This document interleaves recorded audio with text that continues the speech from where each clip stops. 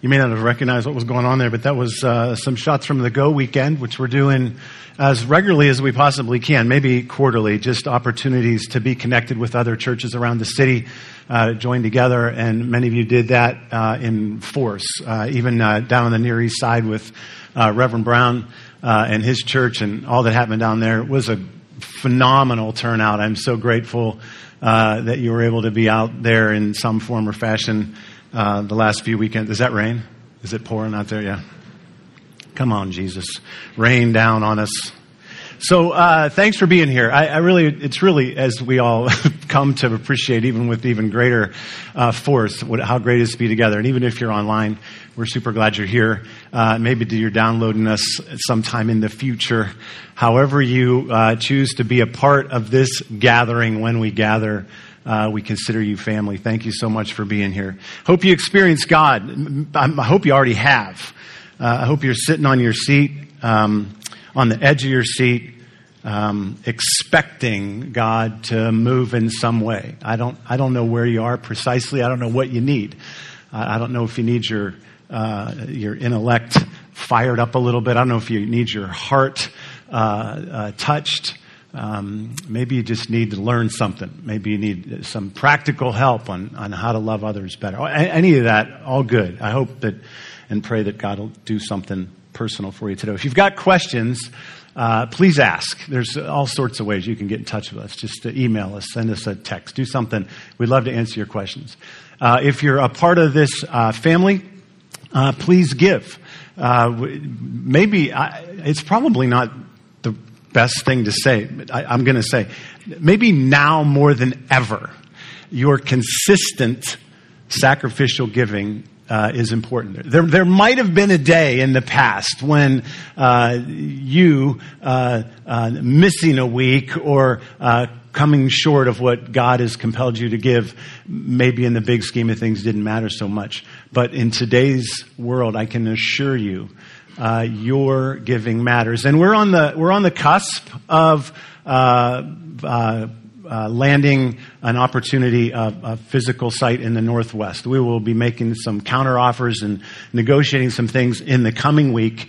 Very excited about that opportunity, and I would love to go into it with not just faith, but confidence that you are in the process as well. So I mean to say from the bottom of my heart, your giving to what God's doing here matters a ton. If you're looking for connection or encouragement on a more personal level than what you're able to gather, even in a gathering like this, let us help you find a group of friends.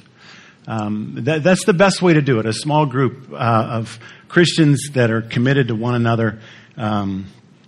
Let us help you with that. There's some ways we can help you. If you're around long enough and you get involved in different ways, you'll find your way to friends, but we can expedite that.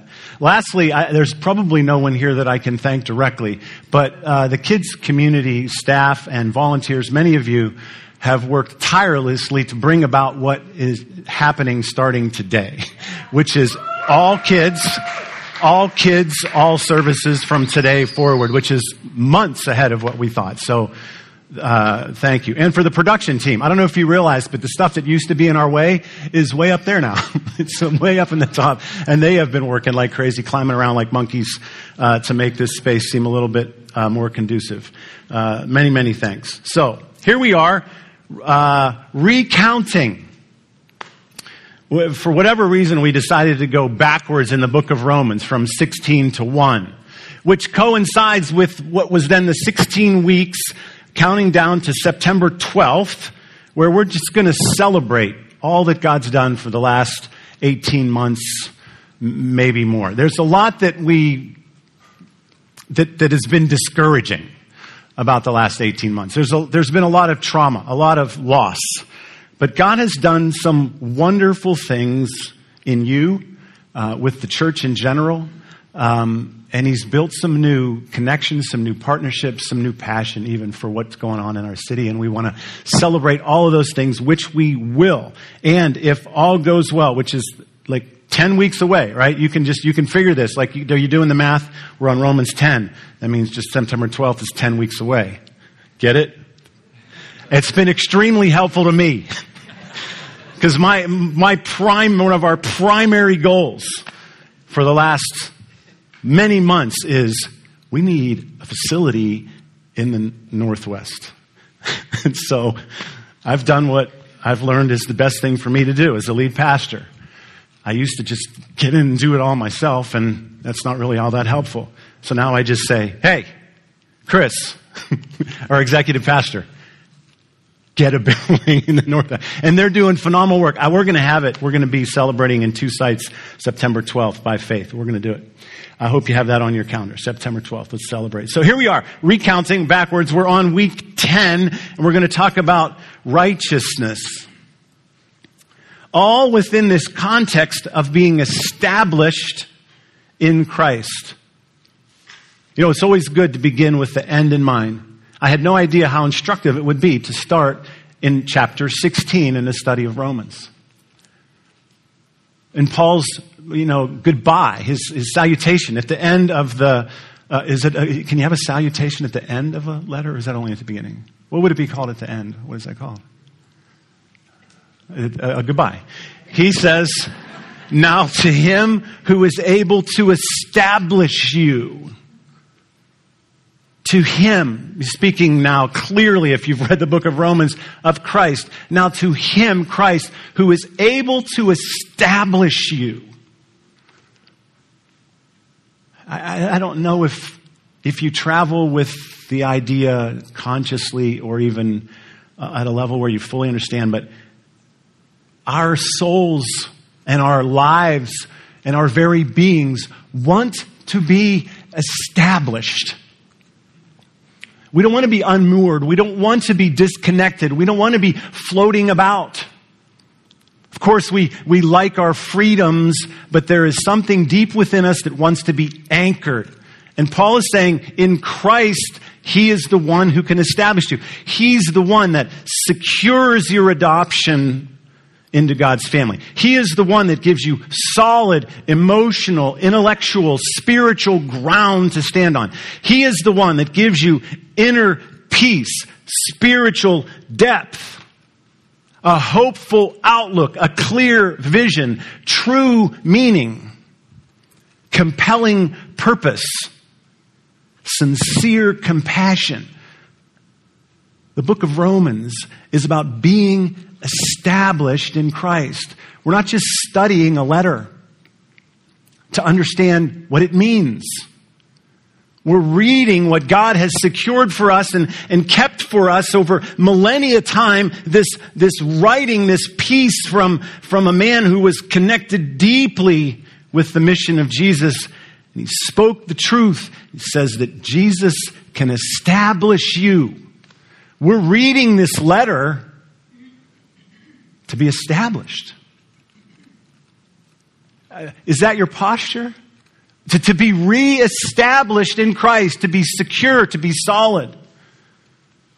Paul's reintroducing us, or maybe introducing you for the first time to Christ and all things Christ. And in chapter 10, we're looking at the aspect and the concept, the idea of righteousness. Righteousness.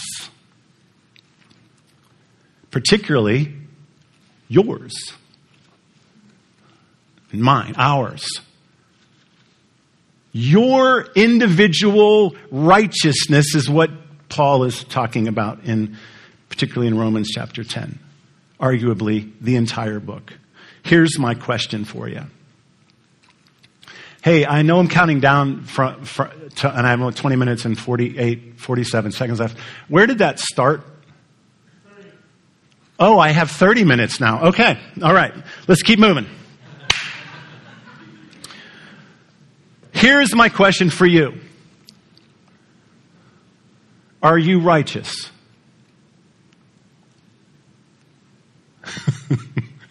Are you? Feeling righteous? Not self-righteous. Are you righteous? Can you name someone who is? Maybe your answer to that is no. Can you name someone who is righteous? Do you know anybody who's righteous? Anybody, spouse, anybody's spouse just leaping off the page as righteous?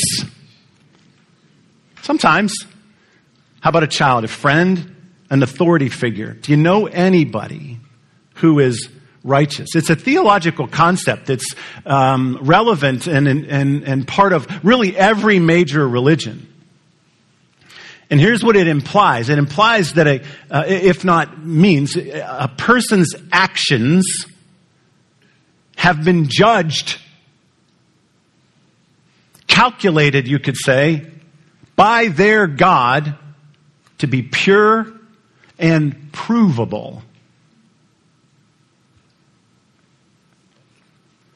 Righteousness is a state of being morally correct and justifiable. It can be shown to be true. A quality of life that is pleasing to God and justifiable, able to be shown. Is that you? Pleasing, your life pleasing, morally pleasing to God? Do you have an inarguably good and beautiful life in God's eyes? Are you an A+ Christian? I would love to know what your answers to that question are. Most of the answers to that question are, no. The best answer that we can come up with is, well, kinda. I hope so. I'm trying. I'm really trying. Think this through. Ernest, try to stop and think this through for a second. If you're not righteous, what is it that you imagine you should be doing or not doing that would make it so? Can you think of what it is? Like, what about your life when you say, no, not righteous, not justifiably, morally good and beautiful? What would make it so? Where is the error? Where is the misfire? Where is the bad habit? Where is the lack of good? Where is it?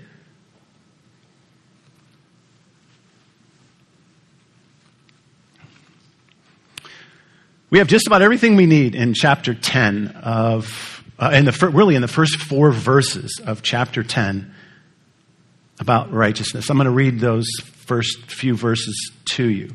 I don't think they're popping on the screen, so just try to hang with me. I'll give you a little commentary too as we go. So this is Paul talking to the church in Rome, the first church in Rome. He says, "Brothers and sisters, my heart's desire and prayer to God for the Israelites is that they may be saved." Paul's thinking about his brothers and sisters in Christ, and he's thinking about his brothers and sisters that are Jews. The vast majority of which have rejected Christ and the message of Christ. And he is saying, I so deeply desire for my Israelite brothers and sisters that they would be saved. And I don't know how many Jews are reading Paul's letter to the church in Rome, but if they did, they would be utterly offended by this statement. The Jews are the people of God. They are chosen. They don't need to be saved. They are the people of God. They are chosen by God, and they have been given the law of God, so they know exactly how to be morally upright. And they expanded that Mosaic law to include over 600 other commands, of which they were fully committed to living out. And if they were to fail in some element of that law, they had a system in place to atone for it, to make amends for it. So in the end, they were chosen by God. They were living out the law of God, and where they were not able to live out the law of God, they made up for it and were forgiven through a system of process. And so they were the saved. So when Paul says, oh, if only the Jews could be saved, this would be abomination. They would hate that. Paul says, I can testify about them that they are zealous for God, but their zeal isn't based on knowledge. He's just, you're excited about God, you're very zealous for God, but your whole basis for your zeal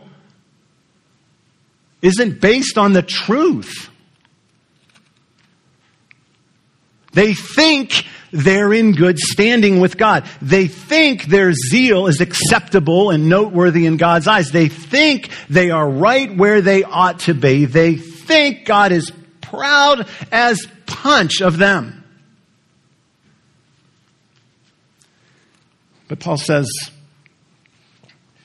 and because they don't know the righteousness of God, and instead sought to establish their own righteousness. I'm interjecting. That's what he's referring to back to the righteousness. They did not submit to God's righteousness.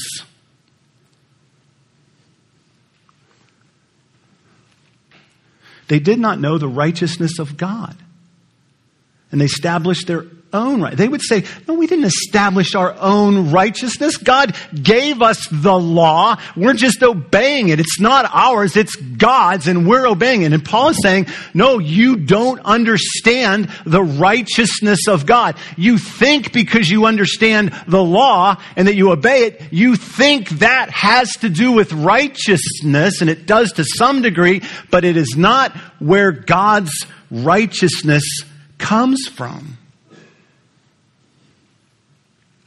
In these few sentences, we find two things that keep us from righteousness, because God wants us to be righteous, and we see two things that distance us from God's righteousness, His approval, His justification of us. Two things that distance us and two things that bring us closer to righteousness. Two things that keep us and two things that bring us. First, I'd like to mention that Paul is genuinely hurting on behalf of his fellow brothers and sisters, his fellow Jews. He's being hard on them. He's telling the truth, but he truly, deeply cares about them. He knows. He's been a part of that. For many millennia, this group of people has sought God genuinely and zealously, and they have anticipated a Messiah. And he came after all of this that they've been through. And they missed it. They missed him and they missed the message. He is brokenhearted for them. Generation after generation after generation after generation, anticipating the Messiah, he shows up and they miss him.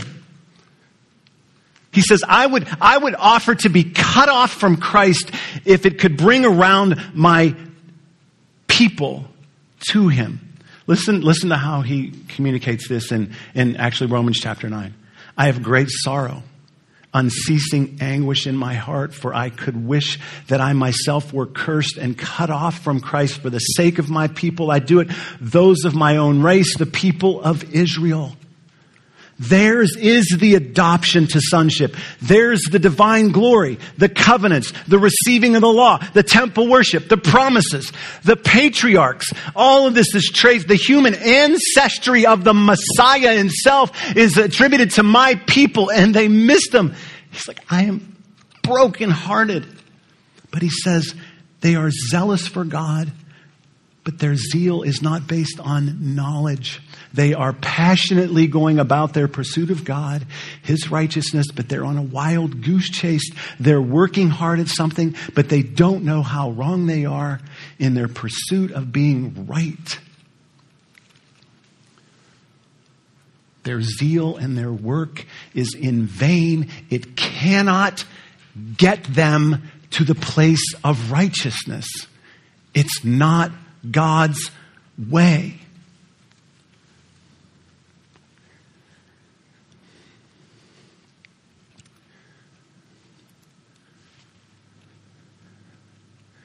Here is the anguishing part of this for us. the church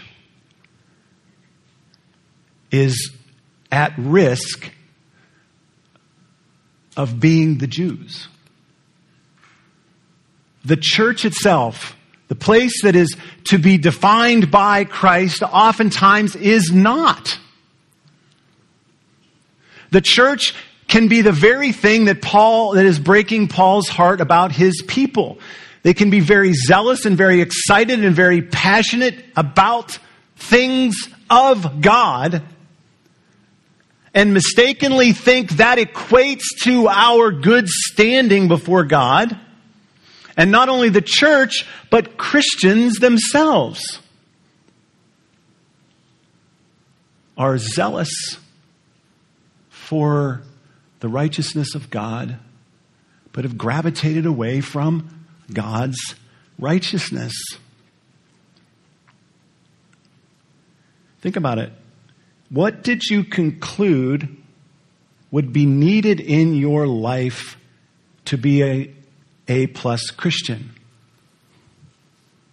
Unless you already know the twist to the story, you would answer some kind of thing to do or to stop doing. Some kind of law, some kind of godly, truly godly obedience, or the stopping of some ungodly disobedience. This is where our mind goes. Why are you not an A+ Christian?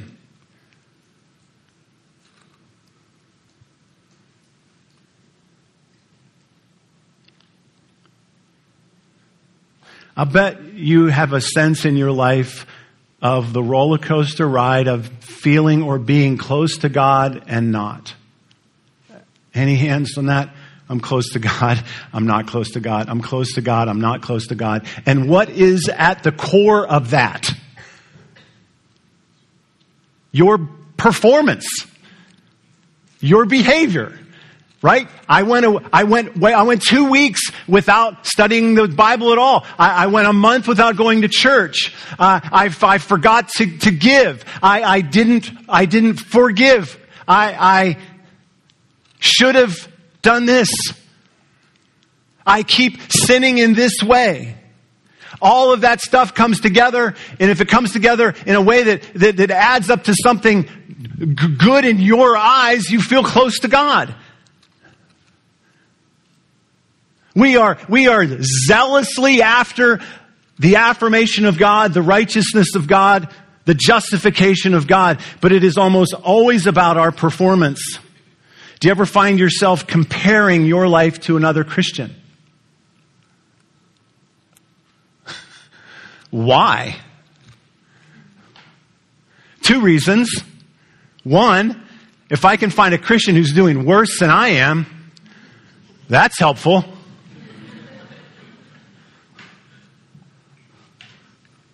But I also know if I can find the example or the model and I can live up to that, then maybe God will love me as much as He seems to love that person.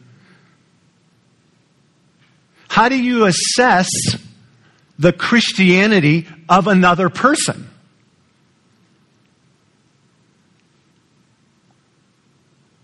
How do you assess the righteousness of another brother or sister in Christ?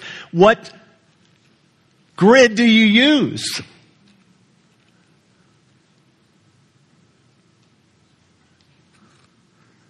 Are there not behaviors in our society right now that we would look and say, no, if that is your behavior, if that is who you are, if that is who you're with, if that's who you're aligned with, you're a hypocrite, you're not a Christian. We use a performance basis for everything in this world, and we put God into that same space. Thing number one that keeps us from the righteousness of God is performance. The performance trap. And it is almost impossible to escape that trap. We are born and bred into it. We are raised by it. We teach our children to perform. Thank you, by the way, for doing that. It's one of the worst things in the world to be around a child that will not behave. Same with Christians. We need to behave. We should obey.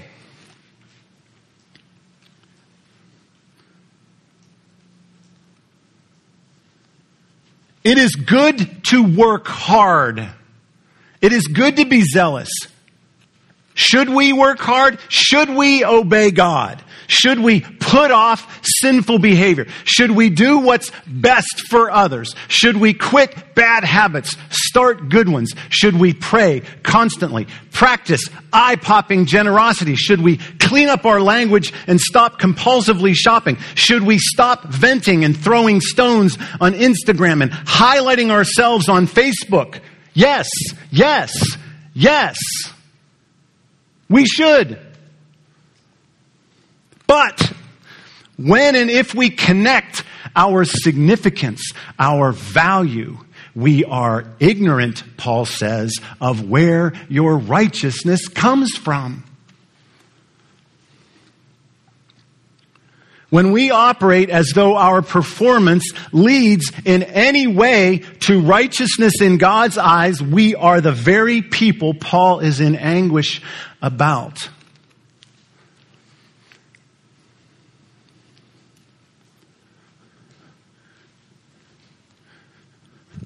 You have an idea of what righteousness is. You have some idea of what God wants from you. You have some idea what moral living looks like. You have your own standards. They may not be God's, but you have standards. And you fail, like I do, at even those. Right? Here's my line. I crossed my line. I saw you cross your line. Yeah, it's okay. I'm back in. God loves me. It's okay. There's grace and mercy. So this is your line? Yes, this is your line. You just crossed over your line. I know. I do it all the time. But that's my line. I'm trying, okay? We fail. And when we fail at our own righteousness or God's, whatever grid you have, we end up right in the middle of the second thing that keeps us from actual rightness in God's eyes. Self-deception. Everyone suffers from self-deception. You ever been shocked at a performance review? The boss ever say, here's your performance review, and this is where you're coming up short. What? Not true. So this guy's a moron. This guy's no ability to assess performance whatsoever. But if you could look around at all the other employees, they'd be going, he's got it right, actually. We just don't see it. I would love to take you through this quiz that I came across like 20 years ago. It's in a book, I think it was called Decision Traps.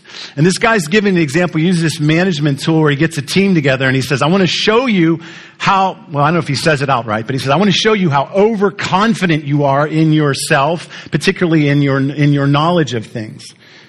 And he says, I want you to give the answers to the following 7, 8, 9 questions, but you don't have to get it exactly right. I want you to give me a range for the answer, but I want that range to make it that you were like 90% sure that the answer is within that range. Does that make sense? Just give me a range. So we'll say, okay, how old was Martin Luther King when he died? Okay, you don't have to nail it. Just give me a range that you're 90% sure you're going to be right. How long is the Nile? How many countries are in OPEC? What's the moon's diameter? How heavy is a 747 without people? Right? When was Mozart born? And you don't have to nail it. Just give me 90% confidence. And it's like he's done thousands and thousands. I've done that test a long time ago to dozens and dozens of people.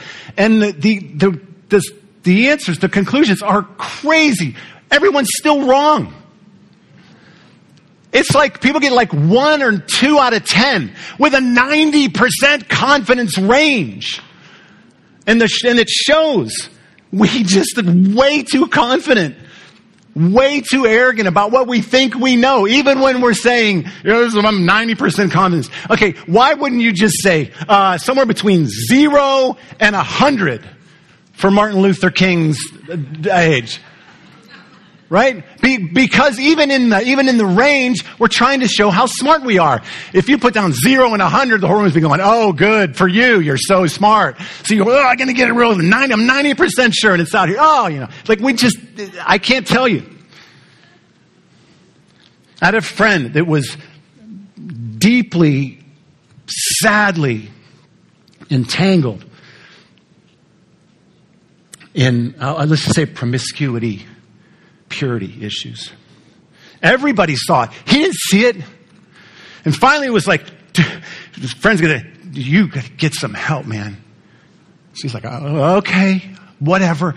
So he agrees to go to this, I don't remember, 6-week, go away, this special retreat space, experts and some mentors. And he comes back and he says, really the first conversation I had with my mentor, I literally said to him, I don't see it. I don't know why I'm here. And the mentor said, yeah, that's the problem. You don't see it. He said, here's what before you go any further in this whole process, you're going to have to accept the fact that you don't see right. You think you see right, but you don't. You're self-deceived. Romans 10, verse 3, since they did not know the righteousness of God and sought to establish their own, they did not submit to God's righteousness. God has a standard for righteousness, and He has a solution for our unrighteousness, which would be the stubborn, unsolvable sinfulness of our heart. Right? His standard for righteousness isn't just our behavior. This was one of the most radical teachings of Jesus. He said, listen, I know Moses said, don't murder. This is in Matthew, the Sermon on the Mount, Matthew 6, 7, 8. Moses says, don't murder. I'm telling you, don't be angry. And if you are angry in your heart, you have murdered. So what does the Christian do? What does the Christian do that's aiming for righteousness when they're angry in their heart? What does a good Christian do? Doesn't show their anger. They behave. And they say, look, that's righteousness. I'm angry in my heart, so I don't show my anger. And Jesus is saying, hey, you're not listening to me. I said, don't be angry in your heart. That's my standard. Same with lust. Same with greed. I don't want you to just not be greedy. Not behave. I don't want you to want more than what you have. How y'all doing on that? How many don't want more than what they have? Well, I'm getting to the point where that's true because I don't have I can't keep track of it anymore. I really don't. There's this lady at Speedway, she blows her mind every time I go in there because if you buy a piece of pizza, you get the second slice for free. And I say, I don't want it. She goes, it's free. And I go, I don't want it. I don't need it. She says, it's free. I know, but I just want one slice of pizza. You can't even get her head around that. What is it? No, you must take more if it's free. No. What's wrong in your heart? If it's wrong in your heart, God says, that's the standard. How many of us are righteous? If it's about your heart, none.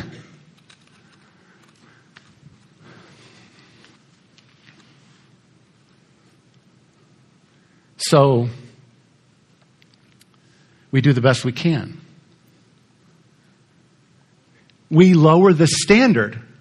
We deceive ourselves into what it is to be righteous. We change it to, I'm doing the best I can.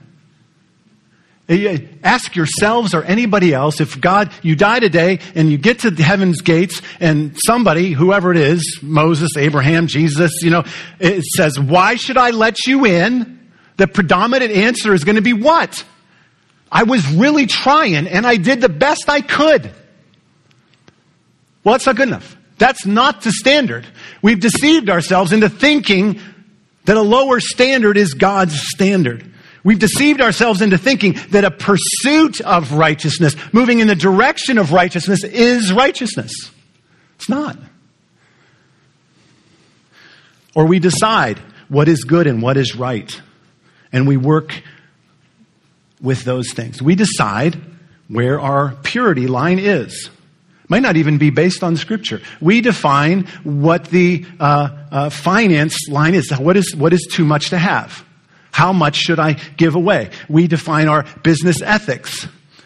We decide what too much anger looks like, what too much lust looks like, and we draw the line and we say, what if I'm inside of those lines, then I'm righteous.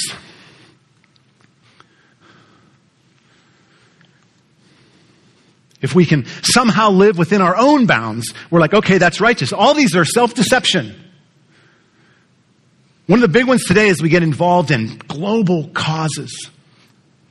Good causes. Social justice causes, race causes, poverty causes, adoption things, environmental things. And we think our involvement in those is even more righteous than what I do in my personal life because those things are transcendent, and they are. They're above any particular individual. So to be involved with those is to be righteous. And the righteousness in today's world gets even more stark. Even more stark. The self-deception and the self-righteousness. Because if you're in this cause, then you're right. But if you're not in this cause, you are wrong. My world is the right world. My cause is the right cause. My side of the line is the right side of the line. We think that being involved in something bigger than ourselves, because it's transcendent, is God's righteousness. And he's like, no, none of that. All of that is beneath God's design for what righteousness is.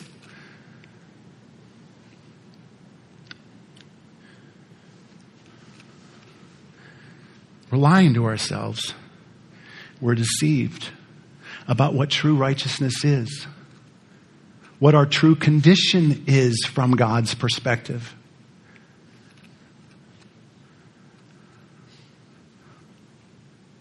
Everyone suffers from self-deception. We're all pretty well trapped in a performance grid, and we're all pretty well self-deceived about what righteousness is.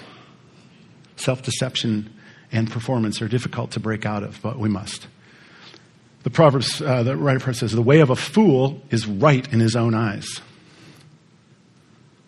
Not everyone who says to me, Jesus said, Lord, Lord, will enter the kingdom of heaven. How shocking is that verse? Not everyone who says to me, Lord, Lord. Because you say, I'm rich, I have become wealthy, and have need of nothing, and you don't know that you are a wretched, miserable, poor, blind, naked soul. That's pretty straightforward. And then, Ben Franklin, you got to quote Ben Franklin. Who has deceived thee so often as thyself? Performance trap, self-deception. In all cases, we are unable to meet a standard. We're trying to meet the standard through performance, and if we can't meet the standard, we meet the standard through self-deception. Are you with me on that? You tracking? I'm at -8, so I think that means I have 8 minutes. I think that means I have 8 minutes left. I'm not exactly sure, but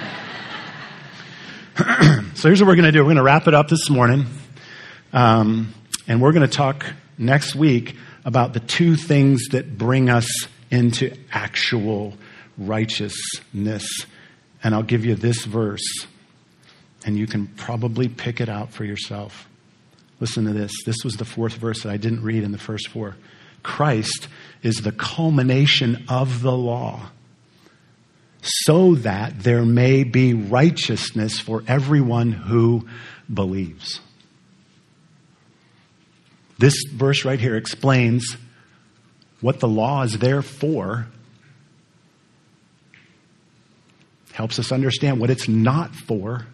The law is not there or maybe better said, cannot actually produce God's righteousness in us.